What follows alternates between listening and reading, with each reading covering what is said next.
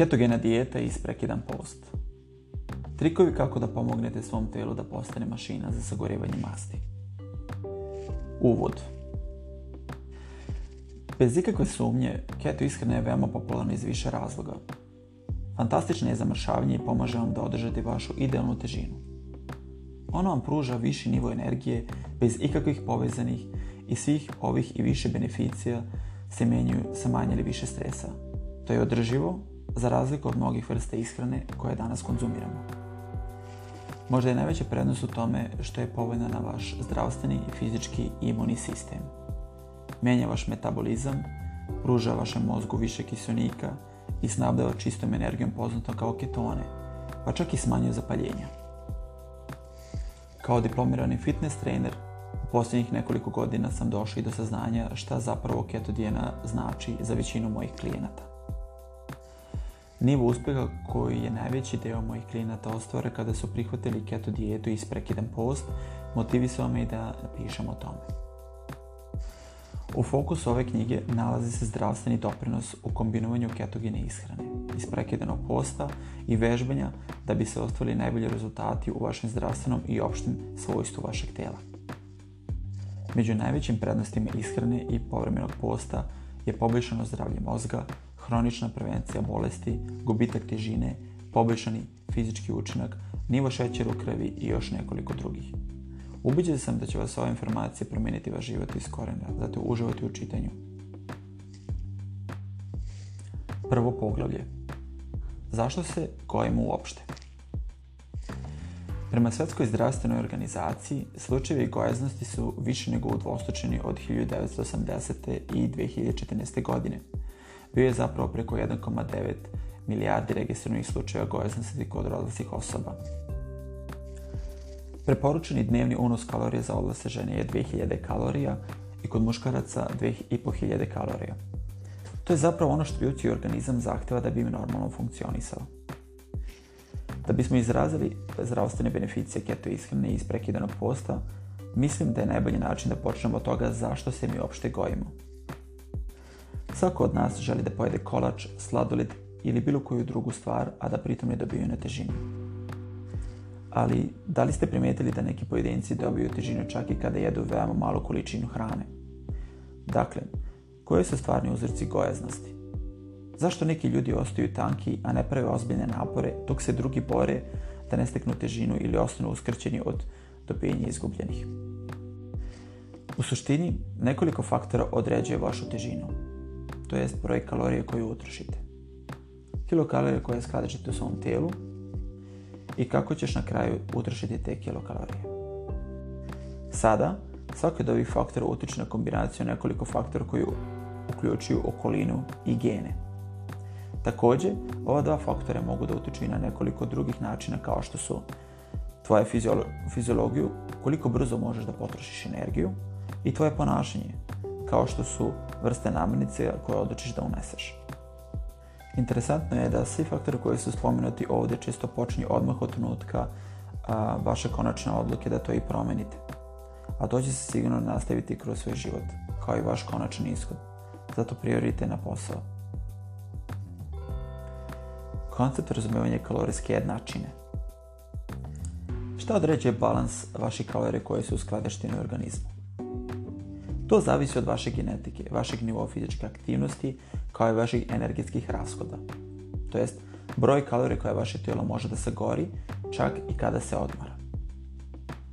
Težinu možete lako održavati tako što ćete dosledno sagoriti sve kalorije koje ste utrošili tokom dana. Međutim, trenutak kada konzumirate više kalorija nego što ste vi u stanju da potrošite, svakako ćete dobiti na težini. Vaše tijelo skladišti višak kalorija kao masti. Ova mast se također čuva u okviru specijalizovanih masnih ćelija poznate kao masno tkivo. Ovo se radi tako da bi se kreirao veći depoji i od njih se ili od proširenja masnih ćelija koje su već prisutne u organizmu. Dakle, ako vežbate redovno ili smanjujete unos hrane dok povećamo kalorijski vrijednost kroz aktivnosti, onda će se već smanjiti deo masti usklađen u vašem tijelu. Kada se to dogodi, masne ćelije u vašem tijelu će se također smanjiti, a ovo zapravo uključuje vašu liniju. Da li postoje genetički utjecaji? Da, u stvari preko 400 različitih gena je već identifikovano da se uključuju uzroke gojaznosti ili preopterećenja. Međutim, čini se da samo nekolicina tih gena igra velike uloge. Ali generalno, gene na mnogo načina doprinose nekima od uzroka gojaznosti tako što utiče na osjećaj sitosti, što je smisao za punoću, apetita, žudnje za hranom, metabolizmom, distribuciju tela i masti, kao i sklonost ka hrani kao načinu suočavanja sa stresom. Obim genetskog utjecaja na gojaznost ili poremećaj težine razlikuje se od jedne do druge osobe. Prema istraživanju, za neke pojedince, geni su odgovorni za 25% predispozicije da li ćete biti sa prekomjernom težinom ili ne.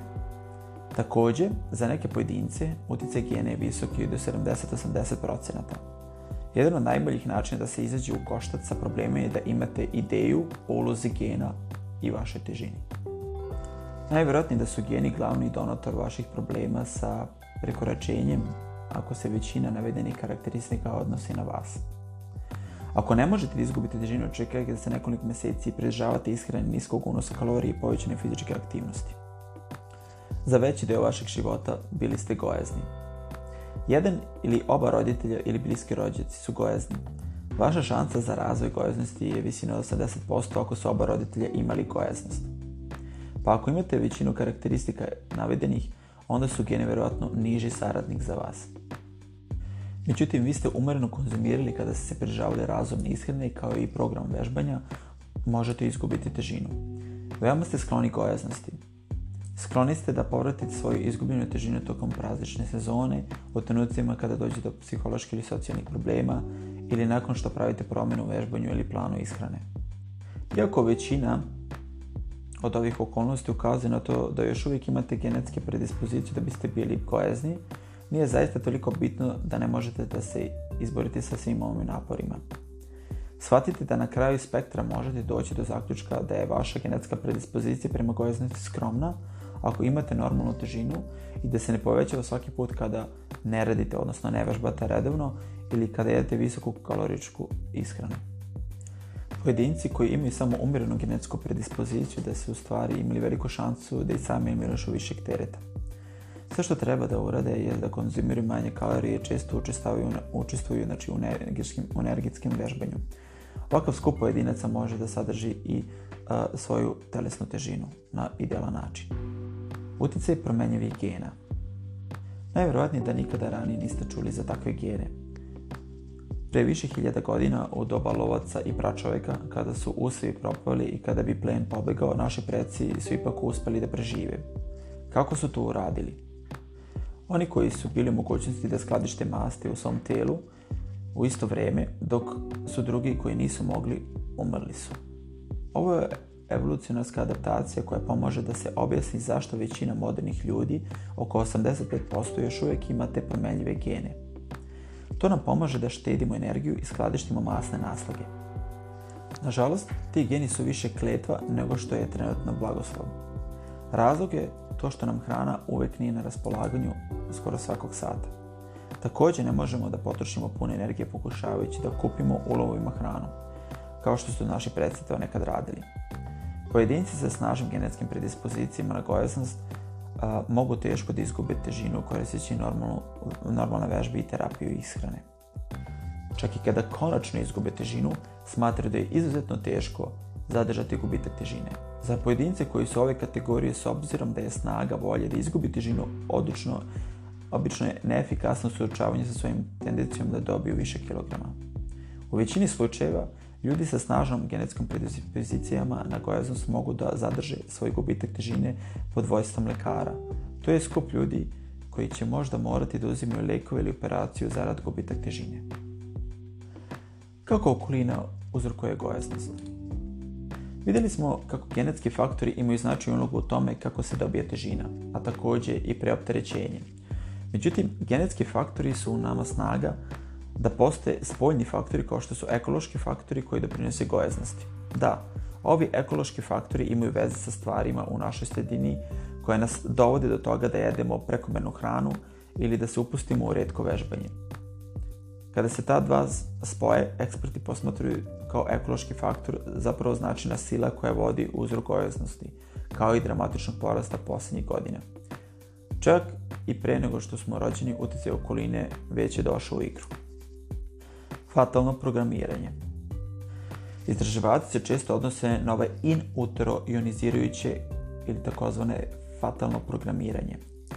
Na primjer, bebe majke koje su koristile cigarete dok su bile u drugom stanju imaju veću šansu da budu preopterećene od drugih kao od ljudi koji, na primjer, odnosno majke koje nisu pušile za vreme trudnoće. To se također odnosi na bebe rođene kod majke koje su imale dijabetes. Šta je posle rođenja deteta? Bebe koje su hranjene na grudima više od 3 mjeseca imaju manju šansu da imaju gojaznosti kao adolescenti kada se porede sa novorođenčadi koji nisu bili na hrani više od 3 mjeseca. Postoji i navike u detinjstvu. Većina njih koji se drže ljudi do kraja života. Na primjer, deca koja konzumiraju šećerne sokove kao i visokokalorične i preređene namirnice imaju tendenciju da razviju ukus za takve proizvode i često da ih jedu, čak i kao odrasli, što na kraju promoviše dobitak na težini. Šta je sa decom koja vole da gledaju televizor i bave se igraju i video igrice umjesto da budu aktivne?